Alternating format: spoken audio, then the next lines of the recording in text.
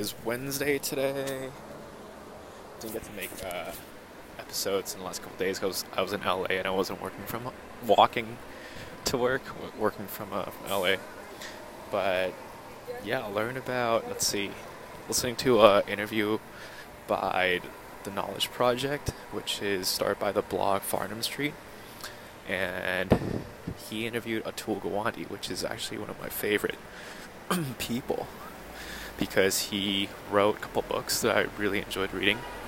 Atul was a surgeon, but also wrote a couple New York Times bestsellers, including The Checklist Manifesto, Being Mortal, which is a book about senior care and late stage life care. He also wrote a piece on New Yorker, where he talks about how he's comparing basically two counties in the States because both of them are paid for by the government, the healthcare bill, and examining, even though one county, I think, has the highest cost per patient, yet their healthcare quality is actually really low. And he dug a little deeper into it, and it's because of how doctors are incentivized to essentially provide a lot of necessary service and charge the hospitals for it, because everything is just down to money. So the more service they can give, the more they can earn. And what's even more infuriating is they actually get kickback from clinics that if they send the patient to do unnecessary checkups or x-rays or other kind of services, they actually get money back, which is really bad. And he pointed out a good healthcare system is the one that it's the one, for example, like Kaiser, which not only do they run the hospitals, but they also offer insurance, so the incentives are aligned, and eventually the quality is higher. And I myself is a Kaiser group plan member, and I do feel like they actually care more about you, in a sense that they would like to invest more in your preventative health care, looking you at the long-term horizon instead of giving you. I remember I was on some other plan, PPO plan, on my first job, and I told the doctor I did not want this kind of checkup, or this this some kind of vaccine or something. But then I still saw it on my healthcare bill, even though I didn't pay for it. But my insurance covered it. But it might have been a mistake, but I just can't help stop thinking that he charges because he can just make another $100, $200 on top of it, which is kind of ridiculous. So hopefully there'll be more Kaiser model out there. I know a lot of states want it, but a lot of doctors are opposed to it. But back to Atul Gawande. So he also wrote another book called The Checklist Manifesto. The book idea is really simple. So it's basically saying you can really leverage checklists to make anything we're doing more productive, more efficient, less error prone. And we think that checklist is very commonplace these days, but it's actually been developed over time by professionals. So where it started was in airplanes, in the safety manual. So when things go wrong, pilots consult this big checklist, this book, and basically see what you're supposed to do.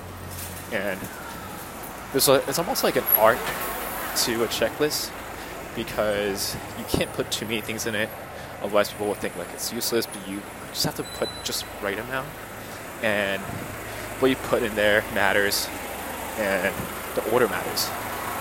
So one example he gave was in I think it's some small plane, where the first thing in the checklist, in case the plane something goes wrong, is fly the plane, because a lot of pilots forget that they actually have to fly the plane when they're consulting the checklist. So that was a pretty interesting example. Another checklist that we started using. So Atul obviously used that in the operations room, just to make sure even basic things are done. And one of them was the central line disease, which is a complication from surgery, and it's actually been killing a lot of people. There's a really good video on it, but basically the idea is, with the checklist, people are made sure to like wash their hands and using soap, wearing gloves, and that alone like cut, I think, death rate by like, I don't know, like by like 30% or something. And it just started off with like a simple thing that people often think don't want value in it. To me, this checklist is important because in agile software development in my company, we start using checklists in what we call pull requests, which is before you merge a code in, you want to get code reviewed by another person by opening a pull request. In the pull request, which is like almost like a document that you'll say like what changed. You can see all the code change there. People that review your code can put comments. But on there, we put a checklist in there. The point of a checklist is for the person that wrote the code to make sure that really common errors that can happen are reviewed. So example would be like, is if it works on desktop, does it actually work on mobile? If it works for a logged in user, does it work for a non-logged in user? These are things that you write the code. It can be really simple, but since it's so simple that you might overlook and not be careful about it, but by having a checklist there, the point is you see it, and it'll make you like, remind you that, I should probably go check it. And once you check it, then you can actually check the checkbox in the checklist. And I think that's really powerful because I think most people like don't want errors to happen, especially stupid errors. And by having the checkbox there, makes you actually go and check it before you can like fulfill that box. So that was what Atul talked about in Checklist Manifesto. It was a really quick read. Recommend like everyone reads it. The other book, which is Being Immortal, excellent book, talks about how developed countries, especially the U.S., how they handle senior care. And currently, unlike Asian community, which family matters a lot more in the sense that people live with their parents, but in the States it's a little different because I think it's because the state is big enough that, or developed enough that people make enough money that they leave home and don't really go back home. And so what they end up doing is when their parents get older, they apply for senior home, pay for it, and send them there. Even though I would say 90% of parents do not want to do that. 90% of old people do not want to do that because it feels lonely, because they feel like they're constricted, they feel like no one cares about them.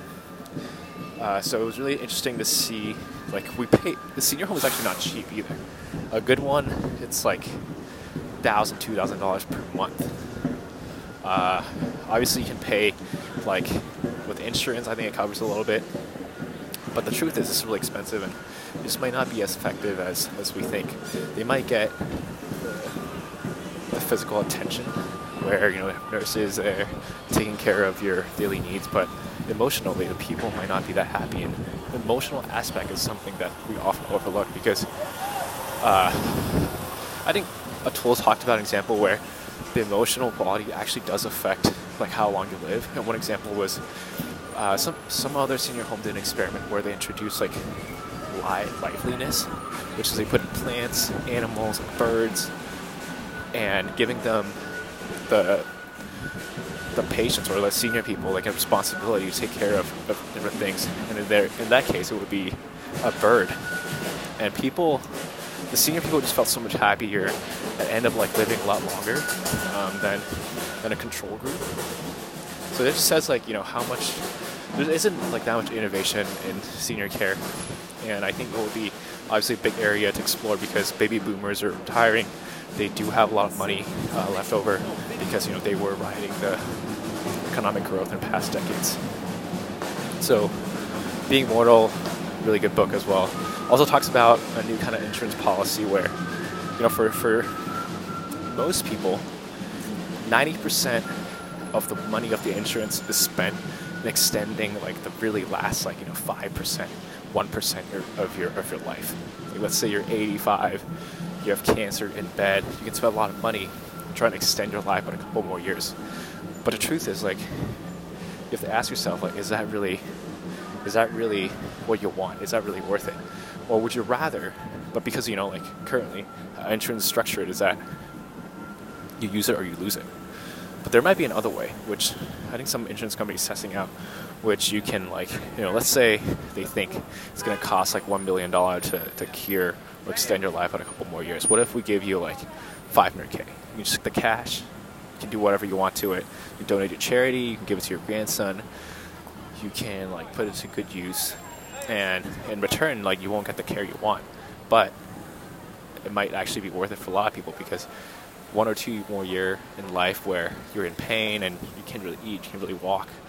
What if you use that money for a cause that you really enjoy? And I think it's a great example of how innovation in senior care can bring a lot of benefits to society.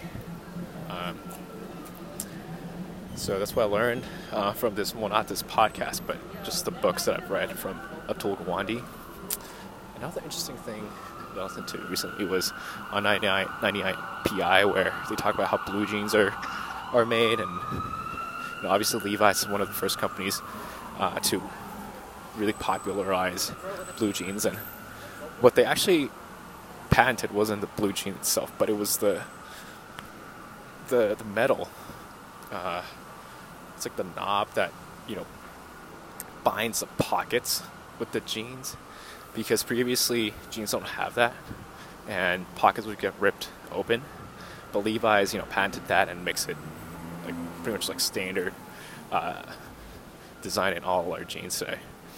They just talk about the impact of blue jeans, where pretty much all the jeans you wear use a lot of water, because raw indigo, raw denim is actually very rough, that you can't really wear it. So then they stonewash them multiple times to make sure it has a soft quality that people are willing to wear on them. An interesting thing is, I don't think there's any pair of jeans that uses raw material like cotton or raw indigo. All of them is synthetic. Jeans do have some kind of plastic in them, nylon, polyester, and other stretchy material that makes it more wearable. So that was pretty interesting to learn, and yeah, that's about it.